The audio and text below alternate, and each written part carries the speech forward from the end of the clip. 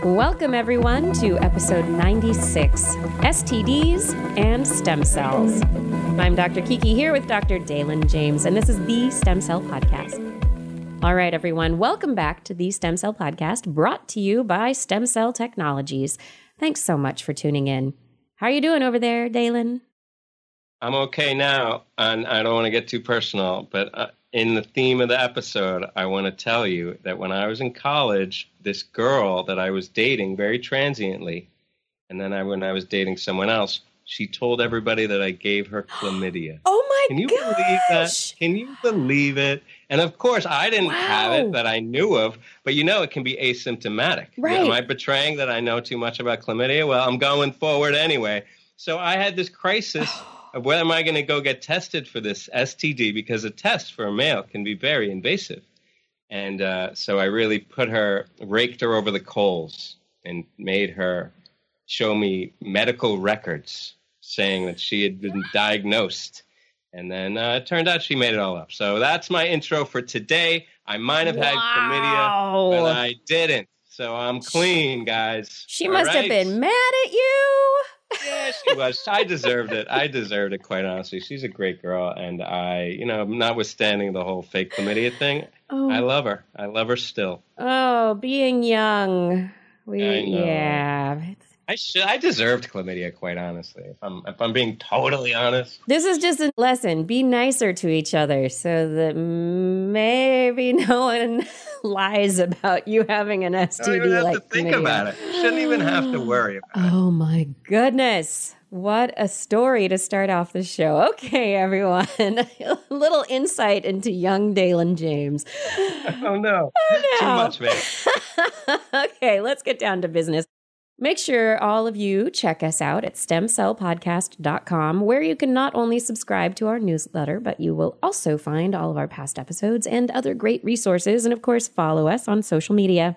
We are at Stem Cell Podcast on Twitter, Stem Cell Podcast on Facebook, and of course, don't forget to subscribe on iTunes and Stitcher so that new episodes will automatically download to your phone.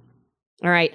We do have a great show today, and we're going to discuss the latest science and stem cell news, and we are interviewing, in line with the story that Dalen just told, Dr. Bob Hancock about his work moving towards using stem cells as a way to understand and treat STDs like chlamydia. But first, let's round it up. What do you say, Dalen? All right, Kiki, let's get into the roundup. But first, as always, before the roundup, we'd like to remind our listeners of one of Connexon's original newsletters. This week, fitting nicely with our guest, Dr. Bob Hancock, Stem Cell would like to introduce Connexon's 3 immunology newsletters: Immunology of Infectious Disease News, Human Immunology News, and Immune Regulation News.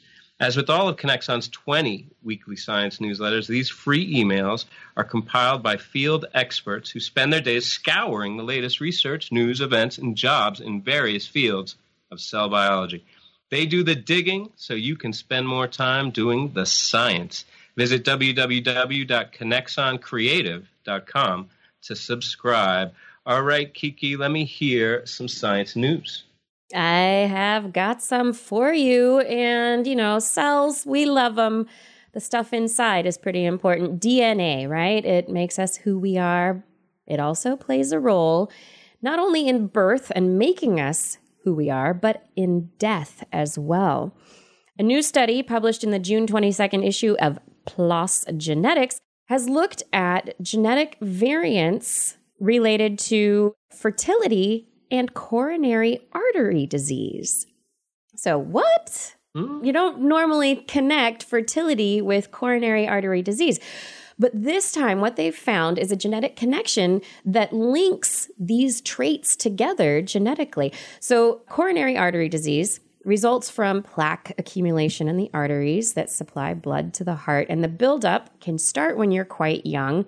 It's been a problem for a really long time. It's not like it's a completely modern problem. This has affected humans for thousands and thousands of years. And scientists are wondering why the genes or the mutations that are involved in the disease haven't been weeded out. Why, if they're causing a problem and they're deleterious to our ability to live, and they start when you're young, maybe during the time that you're reproductively active, why aren't we weeding them out? Why aren't they going away? So they looked at a bunch of genetic variants associated with coronary artery disease, and they found that they spread really rapidly through humanity about 10,000 years ago. So within the last 10,000 years, they got their start and they've just been spreading.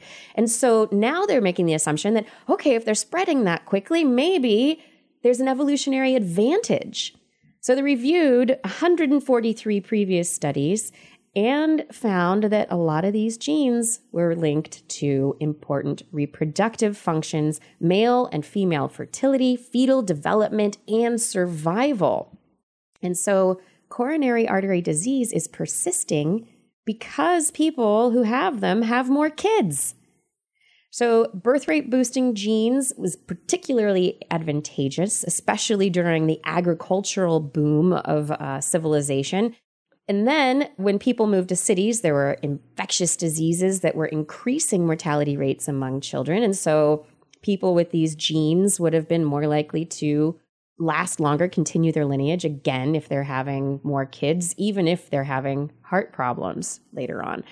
And so this study, they think, might be a warning for gene therapy because it suggests that there are many genetic connections between different bodily functions that we don't understand. And so, yeah, we've known this for a while. We don't, it's important to figure out the links between multiple genes. And if doctors want to treat coronary artery disease by editing a person's DNA, you got to know what else is going to be affected. There is a link, though, Kika, I have to say. It's the heart, isn't it? And right. The heart and fertility. Ha, ha, ha, ha. I would ask, though, my question here is, and maybe this doesn't apply, especially in like the agricultural, agrarian societies, but I know in the modern day, all those fat guys living well and living rich, having a lot of kids because they're rich, and they're living well because they're rich, and that there may be a correlation between, having a lot of children because you're rich and having poor heart. But that's, I'm like I said, that's just a question that I would ask, particularly about the modern day. But that's an interesting study, and it's what you wonder, right? Yeah. How come this thing is still so pervasive, the number one killer? Hasn't the body figured this thing out yet? Yeah, especially since it is so, it limits life and it limits reproductive ability if you have heart disease that predisposes you to dying young, especially. I mean, there are a lot of heart attacks in like the 50s, 60s, 70s as you age, but that's getting past prime reproductive age. So for men and women, if that's when coronary artery disease is going to hit you, I don't think that's really going to impact overall fertility, right? It's not going to impact a deleterious gene variant being weeded out of the population. It's coronary artery disease that affects 20-year-olds, 30-year-olds, 40-year-olds. Yes, That's where it's super impactful. The congenital forms, they shouldn't even be there, but I guess they serve a function. They've found links. This is correlation, not causation. And they're also, I think, making assumptions about the evolutionary advantage, about the timing of the disease and mortality as a result of it. So I think there is still a lot to be teased out from this, but I think the implications of understanding these multi-trait genetic variants, the effects of them, I think that is an important message from this study. For sure. Yeah. What if you could immunize yourself from the flu? I'm anti-vax, babe. Oh, no, you're not. What if it were as easy as just putting on a Band-Aid? You didn't have to go. I mean, it's gotten easier in the, in the last few years. You go in and you take your kids for their well child visit, and then they're like, "Do you want to get vaccinated for the flu while you're here?" And you're like, "Sure." Or you go into the local, even grocery stores have pharmacies. The big chains, they've got their pharmacies, and they're like, "Come in and get your vaccine." And you're like, "Okay, that's super easy." So things have gotten easier with respect to our lifestyles and vaccines. But what if it could be even easier? That's a no-brainer. What if it weren't needles? What if it weren't a needle? Yeah. So published online June 27th in The Lancet, there is a patch that's been developed. It's like a Band-Aid, and it has a bunch of dissolving microneedles that when it was tested, they found it worked as well. Safety and effectiveness were on par with an injection. And people where the patch was applied by a professional versus applied by themselves didn't matter. Effectiveness and safety were all the same. So they studied a bunch of different things about this patch being applied to the skin. Super easy. It looks like a bandage. Doesn't really hurt. It just, you push it onto the back of the wrist. The microneedles penetrate into the outer layer of the skin and dissolve. And because they're micro, the study co-author says, feels like Velcro being pressed against the skin, but it doesn't really hurt because it's, they're little tiny needles that don't really impact your pain receptors. That's kind of neat.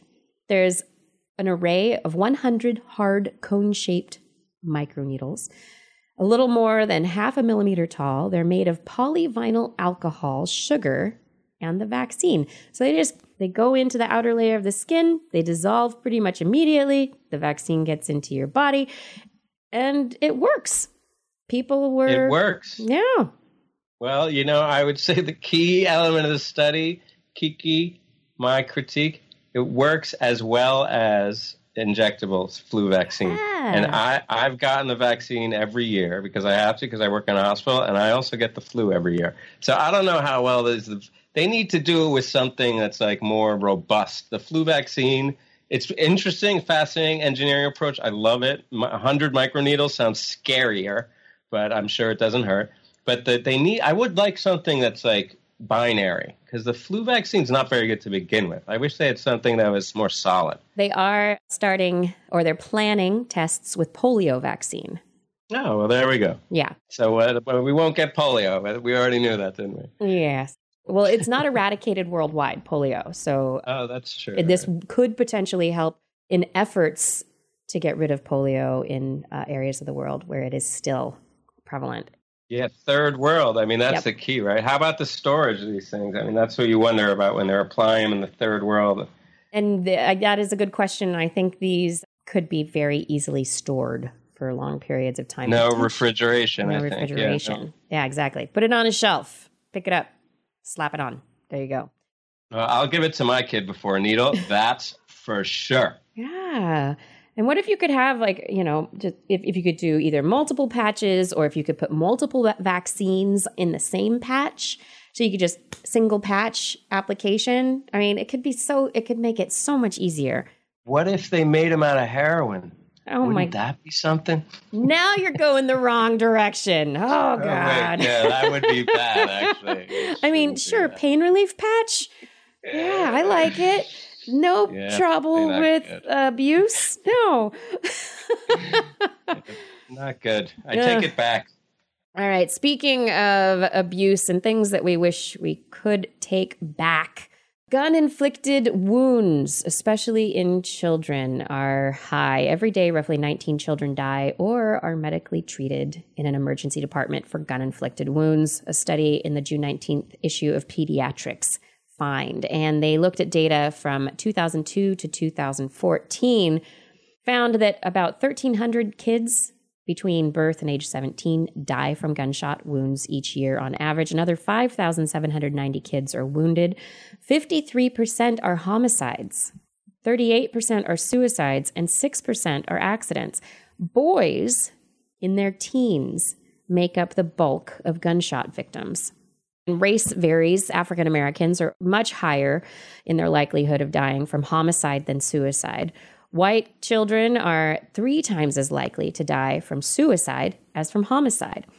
American Indian, Asian American kids, it's about half and half.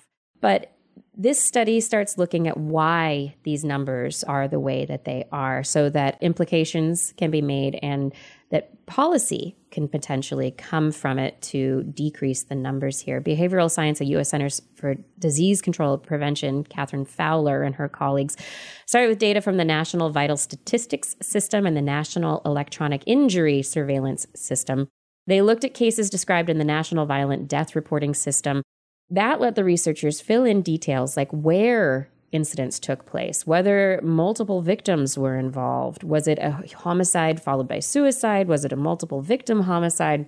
There's also demographic information about the shooter, whether there's evidence of alcohol or drugs that are involved, whether it's gang related or was a love spat, or whether it had to do with parents, the relationships involved, whether there's financial or school issues. And so they start getting clues coming to light, such as evidence of depression, anxiety, previous suicide attempts, treatment for mental health problems and physical health problems.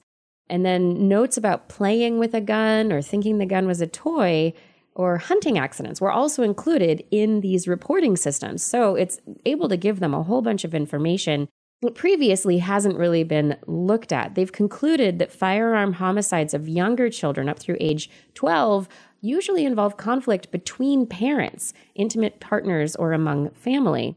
And so they say that this highlights how children can be caught in the crossfire in cases of domestic violence and gets at the importance of addressing the intersection of these forms of violence. And also involving child suicides, they say, while mental health factors are important, the findings also show that firearm suicides were also frequently related to situational life stressors and relationship problems with an intimate partner, friend, or family member. And so these details, they hope, can help researchers and lawmakers create more effective policies to prevent tragic deaths and injuries among children. Yeah, we can all get behind that, right? It seems so silly. And I guess information is the key, although when you see the differential in terms of socioeconomic racial groups, you can see that some of the things here are so deeply embedded in culture. So shining a light on that, I think, is a first step to trying to understand it, make policy that's sensitive while also effective. I mean, one of the issues is there is legislation against tracking gun use and gun registration. There's actual legislation against research that delves into this kind of stuff. And so if we can show through this use of different databases that the data on gun deaths and injuries is helpful, that maybe it'll help create policy that will support follow through on this. I mean, the researcher says highlighting the need for evidence-based solutions to address this public health problem is important. So there is the political support. I mean, there's lack of funding, number one, and there's also a lack of political support. I mean, the NRA is very much against tracking a lot of data that could be very helpful in reducing the number of gun deaths among children. Lack of support for reducing gun death among children. Wow. Yeah, because I got to have my guns. Yeah, of course. This is America. Okay, I'm not going to get into the politics of that right now. I'm just going to keep moving on and into something. It's a positive. Alzheimer's disease is very detrimental to the life quality of many individuals and their families. But for the first time, scientists have revealed the chemical structure of one of the key markers, the tau proteins, of Alzheimer's disease. They have captured high-resolution images of abnormal tau protein deposits. And these are the molecules that are suspected of gumming up the works in neurons and basically being the cause of Alzheimer's and other neurodegenerative conditions. And so what they hope is this research by the MRC Laboratory of Molecular Biology in the UK. They're hoping that by high-resolution scanning these molecules, they'll be able to get a real idea of where the points of opportunity for drug targeting could be. These molecular insights that are afforded by the cryo-electron microscopy imaging could mean opportunities that have not been seen before. The head of research at Alzheimer's Research UK, Rosa Sancho, says drugs that could clear away clumps of protein in the brain are a key goal for researchers. But to directly affect these proteins, molecules that make up the drug need to latch on and bind to their surface. And knowing the precise shape of these complex protein structures is enormously valuable in guiding the development of targeted drugs. So we know a lot about the tau protein functions. We just haven't gotten as much into their structure. We've got, genetic structure and stuff, but actual tertiary, quaternary structure of how it folds and where the openings are, that has yet been unknown. So the tau structures were obtained from a deceased individual with Alzheimer's disease. So thanks to that, potentially many people will be helped at some point in the future. You got to see it. You got to see it before you can understand it. Yeah, and so these findings are reported in Nature, if you're interested in looking them up. That does it for me, Dalen. What is in your stem cell roundup? I got a few things for you, Kiki. Maybe something related to something we covered last episode. Quick on the heels of the announcement of pioneering new studies in China to treat, I think it was Parkinson's disease and AMD or something, macular degeneration, but they're like injecting stem cells right into people. So I don't think it's a coincidence, but quick on the heels of that, we have an article written by 15 experts that came together to write in Science Translational Medicine. The bottom line is stem cell tourism needs tighter controls. And I think, this applies to a lot of studies we've covered about those poor old ladies, liposuction, then MSCs injected into their eye and had their retinas detached, crazy stuff. There's the clinical stuff like that, these little micro clinics. But also, I think these experts are calling for controls on advertising and also international standards for therapies. And I think this is specifically related to these major trials that seem to be moving forward internationally. Specifically, in China, there's hundreds of these medical centers around the world that are claiming to be able to repair damaged tissue in conditions ranging as far as multiple sclerosis, Parkinson's disease, so, blindness or, even impotence for that matter. We've covered stories about that. So there's a lot of claims. And I think the issue here is that the therapies are advertised directly to patients with the promise of a cure. Yeah. But there's really little evidence. There's no trials that have been put in place, at least not rigorous ones, that'll show that they'll help or even to show that they won't harm the patient. So I think that's the message. Well, that is the message from these 15 experts. And I think it's important to note, and they do note, that maybe part of the confusion stems from the fact that there are some stem cell therapies that are in play, namely these blood and skin stem cells even have been used and approved by regulators after rigorous clinical trials that show they can be applied for hematological malignancies or for skin grafts. But this is in a really rigorous paradigm of clinical trial. I think that a lot of the studies moving forward now are maybe not up to that standard. So these experts are calling for global action led by the WHO, the World Health Organization, to introduce controls on advertising and to agree to international standards for the manufacture and testing of cell and tissue-based therapies. So just to quote the article, because I think this is a real salient point here, the globalization of health markets and the specific tensions surrounding stem cell research and its applications have made this a difficult challenge, they write. However, the stakes are too high not to take a united stance. And I think that's really the bottom line here, is that there's so much hype, there's so much potential and hope and desperation in some places. And at the same time, there's this geopolitical, bioethical maelstrom centering around destruction of embryo. There's all these forces coming into play, but the promise is so great that I think it's worth everyone coming together to move forward carefully with a consensus on what the best way to do that is. Yeah, I mean, there's so many people who want hope for a cure for whatever is ailing them or their family members. They're willing to do just about anything to get help. And there are people who feed on that and don't have, whose morals might be or maybe a little loose. Or they really believe it. They really believe what they're doing, but they don't have the real evidence. But they don't have the proof, right? And so they're basically testing on people before they go through safety checks. And so people are getting injured. And if we can help prevent that, if we continue down this path that we are on, many, many more people are going to be injured, will die as a result of unvetted treatments. And so if we can prevent that, I mean... Not to mention the backlash. I mean, you got a couple people dying who shouldn't have, and that's pretty much it. You're gonna delay the whole field. So let's be smart, China. Please. All right. Please. So.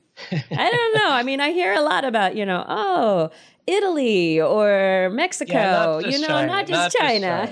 Not just China. China, actually, all respect to China. They're bold, and I think other people are definitely worse.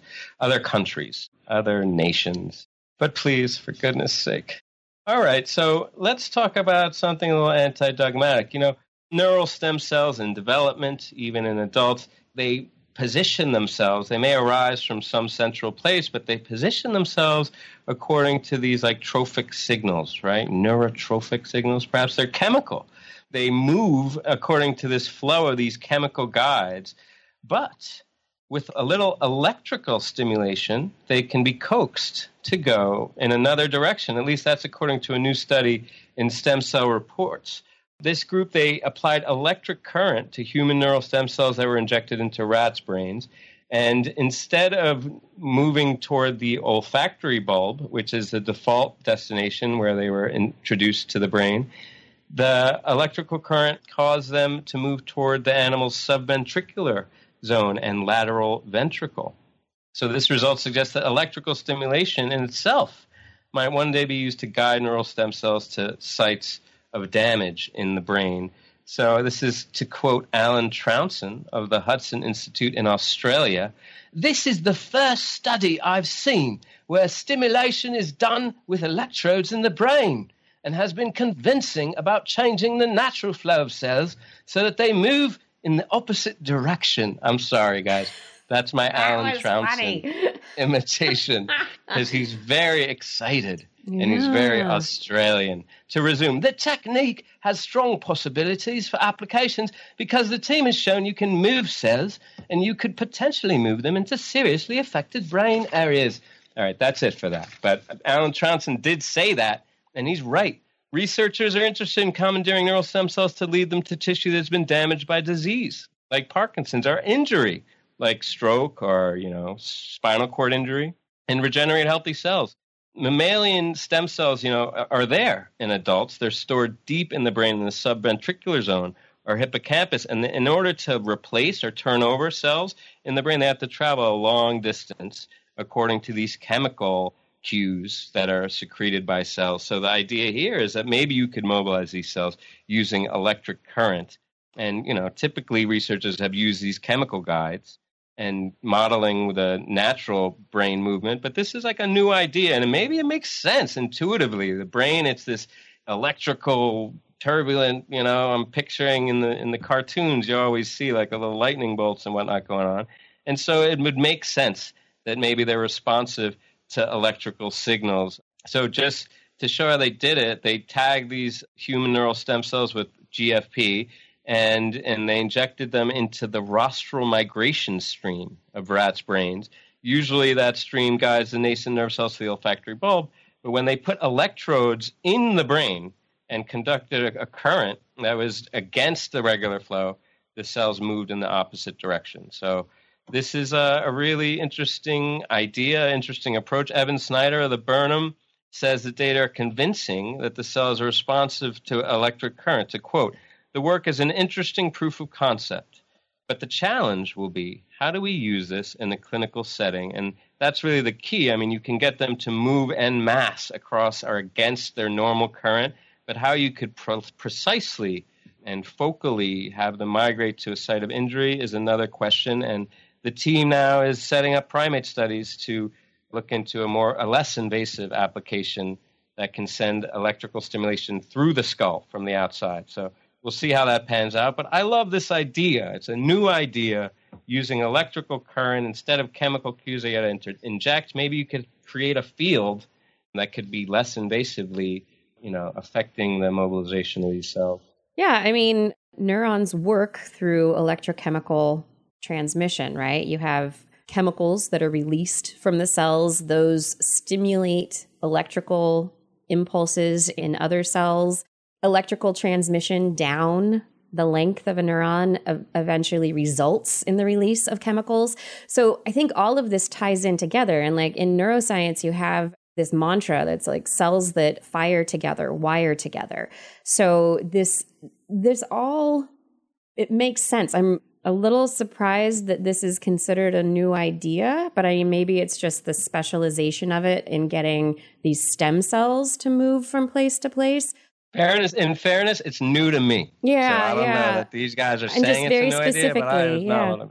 It just kind of makes sense. I mean, if you're stimulating an area electrically, there's going to be that electrical impulse that might be attractive, but then there's also going to maybe be increased release of neurotransmitters and other chemicals that might actually upregulate that movement a bit.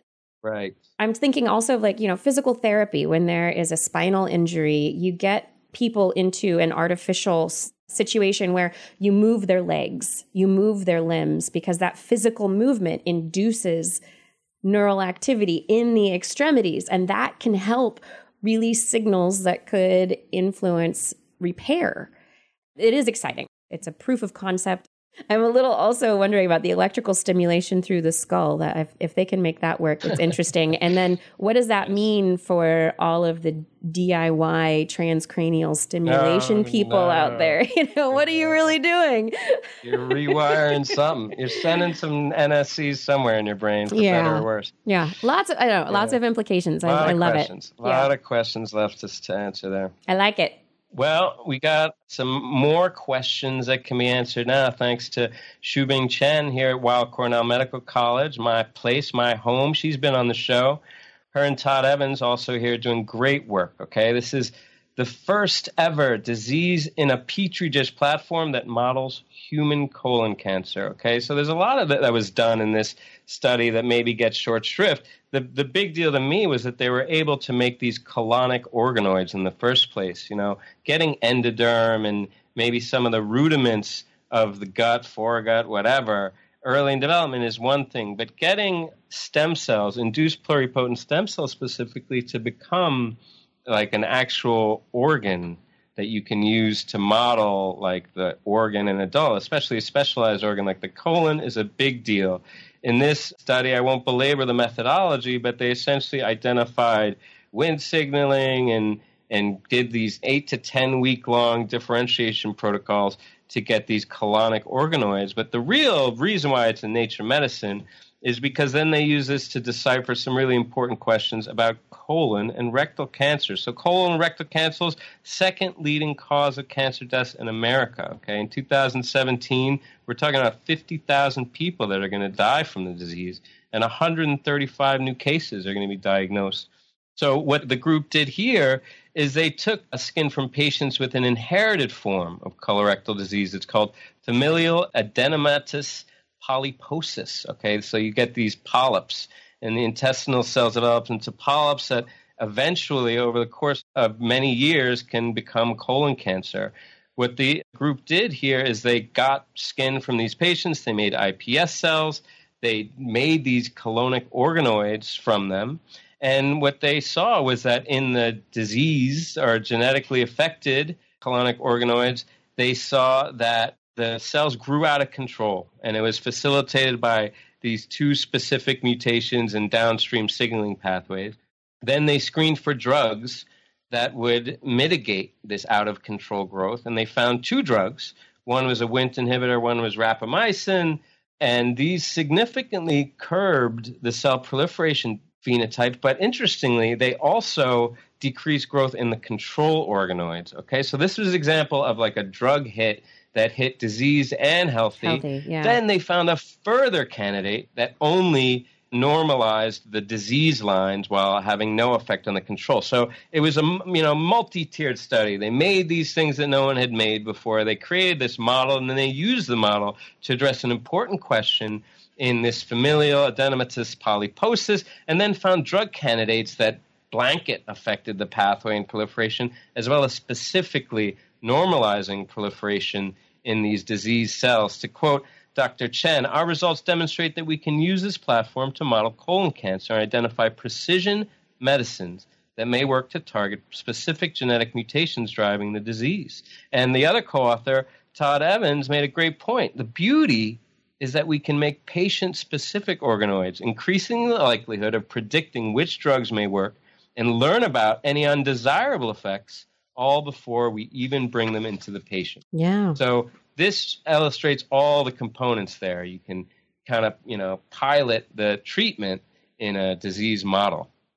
I love it. The individualized medicine way of looking at things here is it's going to be awesome.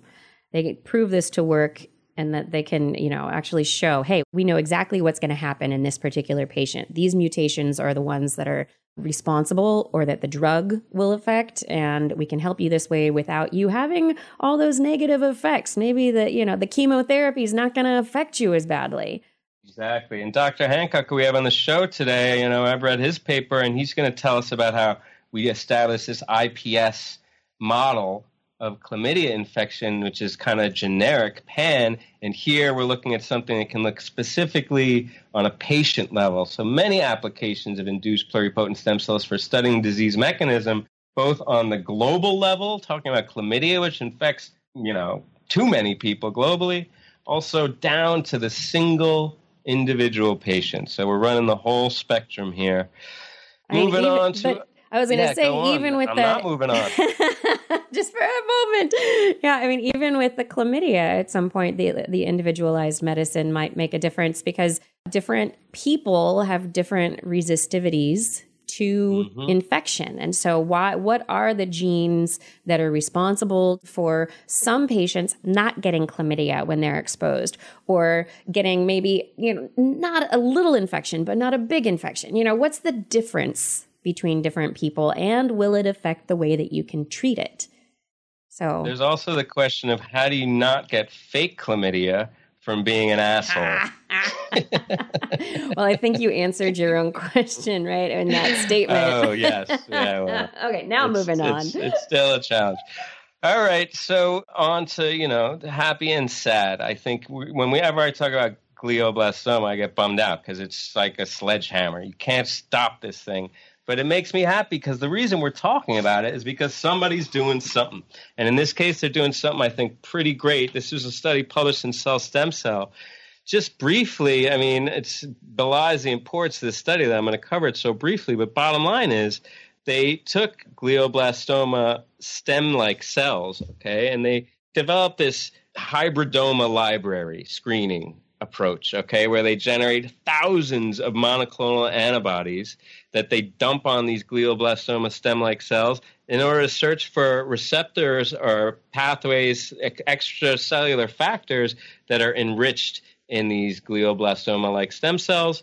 And in doing this, they identified this specific integrin alpha-7, that's a major receptor in GSCs, both in its preferentially enriched in GSCs. It's also in primary glioma specimens.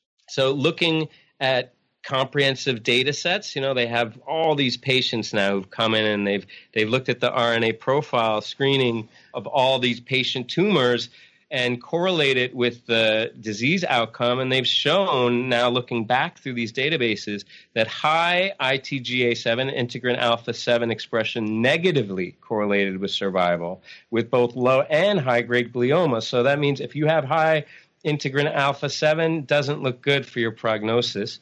In vitro in vivo analysis also showed that this factor plays a key functional role in the growth and the invasiveness of the glioblastoma stem-like cells.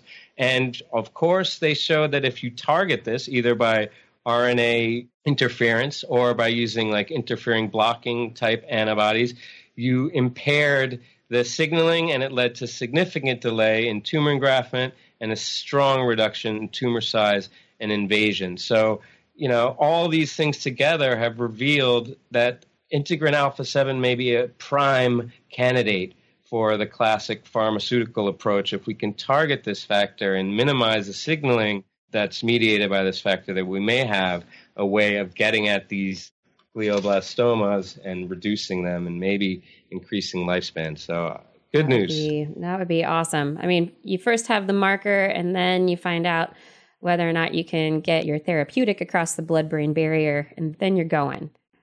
And you're going. But at the first sight, you could take a patient, comes in with a horrible diagnosis. You screen, look at their, expression level of integrin alpha-7, maybe give them some good news, maybe personalize the approach as we were alluding to in the last story. Another case of starting with the patient specimen to understand what the disease and the therapy ought to be. Start with the patient. There you go. That's the message. That's what we're doing today. Start with the patient. Now we're going to talk about all these patients with chlamydia, the real kind. Yep, we're going to dig into that. But before we get into our interview, Stem Cell Technologies wants to let us know about a product line called Immunocult that has been specifically developed for the activation, expansion, and differentiation of immune cells. The Immunocult products can be used to activate, expand, and differentiate T cells. There are also Immunocult products designed to generate monocyte-derived macrophages or dendritic cells. And if you want to learn more about Immunocult cells, please visit www.immunocult.com. That's IMMUNOCULT.com. Join the Immunocult. We'll treat you good. That's right. It's a good cult to be a part of for studying immunology. This is, that sounds like a neat line of cells if you're involved in immune stem cells. Yeah, good research sourcing there. Coolest. For sure. A lot of cool people in that cult, for sure. A lot of nerds. All right. The Stem Cell Podcast and Stem Cell Technologies are very pleased to welcome Dr. Bob Hancock. Dr. Hancock is a professor of microbiology and immunology at UBC, a Canada Research Chair in Health and Genomics. Bob has published more than 660 papers in his career and has 50 patents awarded to him. The fundamental interest of Dr. Hancock and his laboratory is in designing new therapeutic strategies to treat infections in the light of increasing antibiotic resistance, coupled with a dearth of new antibiotic discovery. Recently, his team and their collaborators at the University of British Columbia have created an innovative technique for studying how chlamydia interacts with the human immune system. The researchers used a combination of gene editing and stem cell technologies to make the model, and the results reported in Nature Communications identify novel drug targets for the sexually transmitted disease. Dr. Hancock, welcome to the show. Thank you. It's a joy to have you on. So can you just start us off? I've introduced the fundamental identity of this paper you published recently, but can you tell our audience a bit more about yourself and the focus of your work? Yes, so maybe I'll just describe with respect to the stem cells, because we have a fairly broad, let's say, campaign of research here at UBC. So about 7 or 8 years ago, I was actually Galapagos Islands at a meeting, would you believe, where I was talking to my colleague Gordon Dugan, who we were engaged in a large international project with. And he mentioned the idea that Sanger had to start to knock out genes in embryonic stem cells. This was originally in mice. That sounded very attractive to me, so it sounded like a tractable genetic system that was much easier to use than knockout mice, for example, which we'd been engaged with Sanger for quite a few years. So I actually went on my sabbatical to Sanger, and I started to try to figure out how to turn stem cells into something useful for phenotyping. So obviously stem cells by themselves, being immortalized, don't do very much of interest, but they do have the great advantage that they're genetically very tractable, so they're easy to mutate. And what I did was figure out how, in my sabbatical, to figure out how to turn stem cells into macrophages in fairly high throughput. So I chose macrophages because they're one of the key cells in the body that are involved in infection and inflammation. They're involved in phagocytosis, which means eating bacteria. They're actually also a host for bacteria under many different circumstances. And they're also involved in the immune response to bacteria. So they have many different levels on which they're involved in infection and immunology, if you like. I worked out the basic methodology, and then towards the end of my time at Sanger started to bring up human-induced pluripotent stem cells. And so this was very interesting to me, and fortunately Sanger decided to make me an associate faculty member. So I'm actually the only foreign associate faculty member outside of Europe, only 2 outside of Great Britain. And basically that allowed me to start this major collaboration to try to understand infection from a genetic perspective using stem cell-derived macrophages as our tool. Wow. So we're talking now and translating that into the human system and the induced pluripotent. Are we talking about getting specific patients, specific genetic backgrounds, and looking at disease susceptibility as many groups have? Or are we talking about something different there? So that's certainly a potential, and other types of studies have variety of different instances where inflammation is a major part of different diseases. But in this case, I thought that the real advantage was to do something that I, as a microbiologist, had been doing for years with bacteria, which is to make mutant libraries and start to understand in a more non-directed fashion, an unbiased fashion, as to what particular genes did in the context of infection. I really like this idea of being able to make homozygous knockouts and eventually being able to make mutant libraries and stem cells and to screen them for different phenotypes. So our Nature Communications paper was, if you like, the first step along the way to doing this.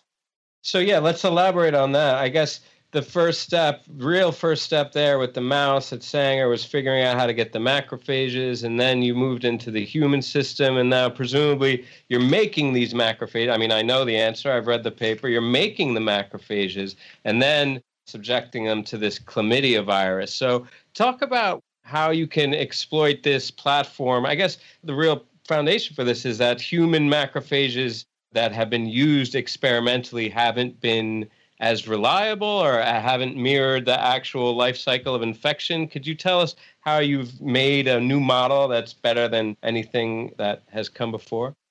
Okay, so first, basically, I need to say that chlamydia is not a virus. Bacteria. Pardon me. Absolute no-no. But it's not a bad mistake to make because it's a remarkable bacterium. It is absolutely only infects human beings. It has these two forms, which is an extracellular form. There's essentially a crusty coat around nucleic acid, and then it infects cells and grows intracellularly. So at the extracellular form is infectious, and the intracellular form is involved in replication. So it's somewhat virus-like. It's absolutely trophic for human cells, and so you can't use mouse models and things like that unless you use humanized mice, which are very complicated and expensive. Models that were previously available were to take patients' blood cells, which would vary from time to time, would be to take immortalized cells which never really behave in the same way as normal human cells. In this case, the first thing we did is we looked at what the gene expression was in our iPS-derived macrophages, stem cell-derived macrophages, and paired that to normal human cells that we turned into macrophages, and we found that basically there were very few genes were not expressed in one but not the other. So most of the genes were highly expressed. We're talking 15,000 genes expressed similarly in both. We also looked at their responses to a variety of different agents, including particular agonists that are part of bacteria that stimulate the immune system and chlamydia itself. And again, we found massive overlap.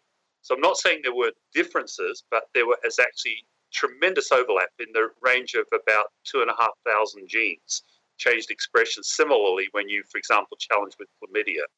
It's really a very, very strong model. Now, there are differences, but those differences relate to the fact that the stem cells are cultured and therefore they undergo cell division a little bit more efficiently than human macrophages do, and they're still relatively immortalized, so they do have some lingering effects of what you need to do to turn them into immortalized cells, but they, by and large, are quite similar and go through very, very similar responses.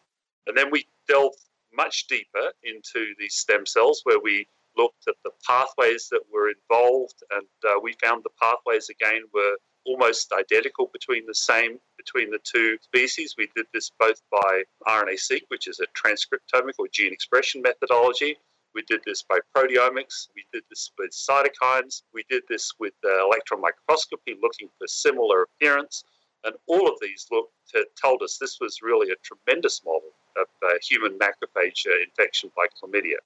So I need to tell you why chlamydia turns out to be the most common cause of sexually transmitted diseases in the world. It's also the most common cause of preventable blindness in the world. So basically, it has phenomenal importance internationally. It's becoming increasingly resistant, and it's because of it has this quite different extracellular and intracellular form. It's quite intractable to other types of treatments. So there's no vaccine as yet. The difference between the intracellular and the extracellular form, I mean, this is reminiscent to, say, HIV or a retrovirus that gets itself into, is it reminiscent where the intracellular form is hiding? So you can't get drugs to it when it's intracellular. Yes, it's really interesting because there's both the kind of a dormancy state, so you can get chlamydia infections breaking out from time to time. But there's also the intracellular form consists of bacteria going in. It never disassembles itself like an HIV virus would do into DNA that it now enters the nucleus. Instead, it stays as a particle, but it forms, instead of this tight particle, which you see extracellularly, is this loose particle called a reticulate body, and that is what undergoes replication. And by the time you've gone through 48 to 72 hours, you see a cell that's absolutely packed full of bacteria. The chlamydia itself can't make ATP, which is the basic coinage of life. It's what all life uses for energy. And so it has to get it from the cell. So it just literally takes over the cell machinery and subverts it, if you like, for its own purpose, which is to make lots of babies, lots of little chlamydia. It is really similar to a retrovirus in that respect, or a virus that comes in and takes advantage of the cellular machinery to do what it needs to do. So interesting enough, when you're thinking about therapy, you have to think about it in a virus-like way. So obviously, antivirals, there are very few of them and they don't work tremendously well, but they essentially are working against the intracellular stages of growth. More commonly, we're increasingly thinking about host-directed therapies for HIV and for many other viruses, and that's something that's really been ignored in the past for bacteria. The idea that you can somehow encourage the host to get rid of the particular pathogen. And so that's the thing that we're looking for as an opportunity when we're looking at chlamydia infections of these IBS-derived bacteria. To get to that, I guess just to paraphrase, and pardon me if I'm not exactly accurate here, but using your model, this human model, very robust, you were able to find that two, perhaps more, but at least two genes, this IRF1 and IL-10RA, were upregulated in response to chlamydia. So is that what you're talking about now? There's this intrinsic host response to the disease that you can amplify. And when you talk about, the mechanism here in your story is showing that these genes were essential in limiting or in somehow restricting the chlamydia bacterial infectivity. Is that right? And if so, how do you go about amplifying host response to clinical effect? Yeah, so obviously we had two ways of thinking about this. We could try to find genes that were absolutely essential for growth. And then the idea is that if you knock out that gene, then you would prevent growth. Or we could try to find genes that were limiting growth. And then the therapeutic strategy would be to turn those genes on to further limit growth. We were only fortunate in our initial screens in finding the latter type of genes like the interferon receptor and the IL-10 receptor antagonist, that were basically, when we knocked them out, we actually saw increased growth of chlamydia. So we can now say these genes are involved in restricting growth of chlamydia, because if you knock them out, you get more growth. And so the idea is now if we turn them on, we should be able to further restrict growth. So it's a different type of therapy. Usually what you're trying to do is inhibit a target. This time we'd be trying to stimulate a target. And so that's essentially what we came up with in this first round. But in the longer term, obviously, now we would like to move to much more complex systems. And the system that's most exciting to my mind, which the first author on the paper, Amy Jung, has now actually piloted, and it looks like it's working okay, is the idea of infecting our embryonic stem cells with libraries of guide RNAs, so that you then make essentially potential mutant library within your stem cells, growing them out and then figuring out which ones are able to take on chlamydia, which ones are not able to take on chlamydia. So then you can find, instead of now trying to choose winners and losers, what you're doing is an unbiased screen to find new genes that might affect chlamydia growth. So that's where the real excitement comes from this technology. Technology just shows basically that you can do it, but the paper that we publish shows that you can do it, but the technology is much broader in its implications.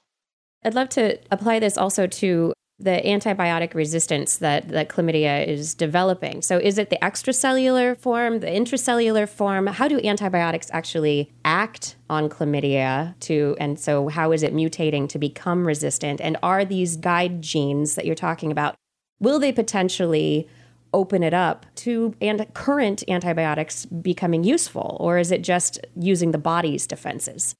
The extracellular form of chlamydia is called an elementary body. And an elementary body has essentially condensed DNA.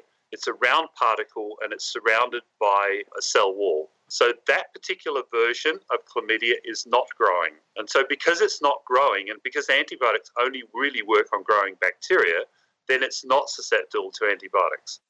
So this makes therapy really complicated because the antibiotic has to not only be able to attack bacterial cells, it has to get into host cells. Not attack the host cell. You're actually asking. So it has to break into the host cell. Yes.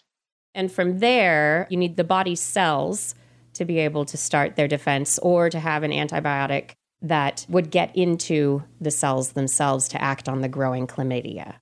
That's right. And of all the major antibiotics in our society, there is a relatively modest number, maybe 30% or so, that are actually able to get inside cells. So that really restricts the choices for treatment of chlamydia infections. And because it restricts the choices and there are so many infections, then obviously you have a very powerful force for development of resistance in chlamydia. Going back to alternative approaches and specifically drawing from your paper, I mean, I'm sure you've thought this through and I know you're really excited and focused on this using the CRISPR with the guide library to target, knock out a bunch of things in an unbiased way. But the two genes you isolated am I correct that they're in this inflammatory pathway and linked to inflammation? Yes, they both have some inflammation involvement, yes. If you could mobilize the inflammatory signaling in someone with chlamydia, is that an alternate route of treatment, let's say antibiotics where there is minimal resistance, but also promoting inflammation, or is that not really practical clinically because of the, byproducts of promoting systemic inflammation? No, in fact, inflammation is the problem with chlamydia infections. So chlamydia causes particularly a syndrome called pelvic inflammatory disease in women, and it's, I think, the major cause of sterility in women. It's also often called the silent killer. It's not a killer, but it's a silent organism where it basically subverts, it causes this persistent inflammatory response that eventually gets into the reproductive organs of women especially and can cause this pelvic inflammatory disease, which is persistent pain over years and eventually sterility. So that's the bad thing. You can't just go for inflammation by itself because inflammation has what we like to call a yin and a yang. It has the good bit, get rid of the bad stuff, but it has the bad bit, which is the cause inflammatory processes. And so what you want to do is to get the good bit without the bad bit. Right. So you want to be able to get the limiting aspect of the inflammatory disease, but not the damaging factors there as well. Yes. So how far along? You've got a paper in the works for the guide RNA and experiments underway. You mentioned that they seem successful so far. How far along are you? We've got in the works, but it takes a while, especially in the very competitive world of stem cells. What we're hoping is that other people will follow on because the methods are fairly straightforward and they don't have to be just applied to stem cell-derived macrophages. It could be any functional cell that you can make out of a stem cell that can be used for the screening process. What we're still working out is how to deconvolute the libraries. So you have to put a selective pressure on that, which in our case would be an infectious organism. It's easy when you're killing cells to pick the cells that have not survived or the guide RNAs that have not survived at the other end. It's not so easy when you don't have a good selection. So if we're just, for example, looking at the ability of chlamydia to infect a cell, So chlamydia binding to cells, we would have to do some sort of VAX sorting or whatever. So these are the types of things that we're trying to sort out right now, is what's the best way to do the screening when you don't have a strong negative selection. In other words, everybody who's not useful dies and the rest of them survive. So how about other diseases? I mean, you're focused on antibiotics resistance at large. Is there the idea of making other cell types within the body that are vulnerable to bacterial infection to, translate or apply your technology to that model? We're just going hunting for money to look at epithelial cells. So there are really nice models now to turn iPS cells into lung-type tissue, almost the organoid-type tissue. And so that would be a really nice area to go in because, again, you have no way of looking for the genetics of infection at the level of the lung, but the lung infections are a huge cause of issues worldwide. In fact, they're the major killer of all microbial-type deaths. We've also been interested recently in sepsis, where we identified a series of genes that seem to serve as a signature for the development of sepsis and organ failure while the patient is still in the emergency ward. And so we want to find out more about those and whether they would perhaps offer potential targets in the context of sepsis. So we are in the process of knocking those genes out in iPS cells and then trying to ask the question, what do they do? And are they appropriate targets in the context of sepsis? And sepsis is a huge one because it's 8% of all deaths on the planet every year. It's a bacterial-caused hyperinflammatory disease. Sepsis is such a huge issue, especially in infirmaries and in medical wards around the world. The bacterial infection that actually sometimes comes from the medical treatment itself. As a result, the chlamydia-related gene seems to be an interleukin, which is related to inflammatory response. Do you think these interleukins will be broadly represented across the lung, the epithelial tissue, the sepsis infections, inflammation? Like you said, there's the yin and the yang. Is it a doorway for the bacteria to gain access? The idea is that we did find a couple of targets, prospective targets, but I don't think these are the perfect targets for chlamydia. And until we really go through a proper screening process, I won't feel confident that we found a really excellent target. These particular targets are heavily involved in inflammatory responses. They're involved in the signaling process for inflammation. Traditionally, those sorts of targets like TNF receptor and interferons have a lot of pathology involved with them because they have these good bits and these bad bits, if you like. So what we'd like to do is find a pathway inhibitor, something involved in the signaling process that signals the ability of chlamydia to persist in cells. All right, so that's what you're working on, how they persist in the cells. Got it. I find this so fascinating. The idea that we can use the body's own defenses and figure out a way to get around the antibiotic resistance issue. As a microbiologist, how concerned, people are talking about the issue with antibiotic resistance and overprescribing. And is this something that we really need to be concerned about and we really need to be finding new answers, new directions to be able to solve the problems of these infections? I've been involved in drug development industry for decades now. I've started 4 companies myself.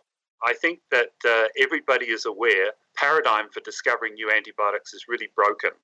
The old idea was to find some new source of diversity or some new target and then just find a new chemical for that particular target or within that particular source of diversity, and then hammer away at it and introduce it into the clinic and come up with a new drug. So this really hasn't worked for the last 35 years or so. It seems unlikely, even with increased efforts right now, we're going to see a real game-changing antibiotic. So I'm a huge proponent of the idea we have to figure out how to do things a little bit differently. So we have to think of new strategies, new ways of getting at the same problem. I like to call those alternatives or maybe adjuvants or adjuncts to antibiotics. The idea that we can do something to tip the balance towards successful therapy. This is critical in human disease. It's also really massively important in animal disease where we're using a lot of antibiotics rather futilely. I like this idea of host-directed therapies. I like immune modulation. I like microbiota type, probiotic type approaches. So I like this idea of thinking about the problem differently and coming up with new solutions based on new thinking. Well, one solution may lie in the IPS model that you've developed, and hopefully we can apply this across a broad spectrum of diseases and see how that shakes out. We're looking forward to the work coming out of your lab, Doctor. Yeah, thanks very much for talking to me. Yeah, this is fascinating work. Thank you so much for joining us today. All right, Kiki, that was Bob Hancock talking about the scourge of the planet, chlamydia. Yikes! I'm glad I never got that thing, but if I had, I could have counted on Hancock to save me, that's for sure. He's doing some amazing work. I don't know. Maybe he could, maybe he couldn't, but he's certainly working on how to figure it out. And like he was saying, it's good to get multiple pathways to get around the problem of antibiotic resistance. We need to look at lots of different ways to solve the problem. And so I'm glad he's working on it. He's a good one. But you know what? It is time for us to close the show with our rant. This is our chance to complain about something that bothers us. And, it might bother you too. I don't know, but maybe it does. Dalen, what are we ranting about today? I'm going to talk about personal holidays. And I want to be clear. Okay, I want to be clear. I'm all for it. Take a personal holiday. I got to be honest. The reason why I'm mentioning this is because it's my anniversary, and I killed it, by the way. I came up real strong. Good gift. Called at 4 a.m. in the morning. Even though my wife was next to me, I left a message on the phone telling her I loved her.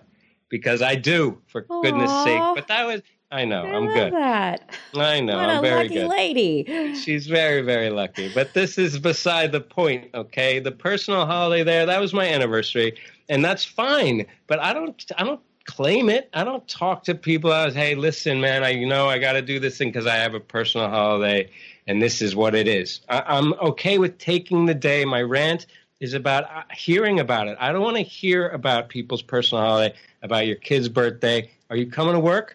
If you're not coming to work, it's called a personal day, which means you take the day and it's personal. You don't tell me. Do not share your personal holiday with me. Yeah. So professionally, if someone comes in and tells you why they're taking their personal day, inappropriate. It's inappropriate because that's personal life stuff. Unless you're maybe best friends and you're talking about it outside of the work context. But if it's no best friends, it's bringing it into the workplace. That is kind of interesting. It's like you come in and you go, "It's my anniversary, so I'm taking a personal day." And are you saying that so that people go, "Oh, it's your anniversary," and it starts a conversation? Yeah. What are you doing? Did you do something? Are you doing something special? Yes. It's like people trying to get you to celebrate with them. Exactly. Do you care? Do you want to care? I don't care. Even if you nailed it. That's it. Because it's like you're looking for, it's one of two things. You're either looking for sympathy or excitement, right? Yeah, exactly. It's justified. Look, I'm not coming to work today, but it's my kid's birthday, so it's justified. I'm taking a holiday, but it shouldn't be because it's that, or it's like, hey, let's talk about my kid's birthday. Neither of those options is okay with me. I'm done with this rant, and I'm done with personal days. Yeah, I was just writing an email the other day, and I edited it as I was going because I was responding to someone, and in my response, I started explaining myself, and then I stopped, and I went, no, that's my personal thought. That's my personal life. All I need to do is make a statement about what I want or ask a question about what my question is. I don't need to wrap it up in all this story and other stuff that the person at the other end of this email could care less.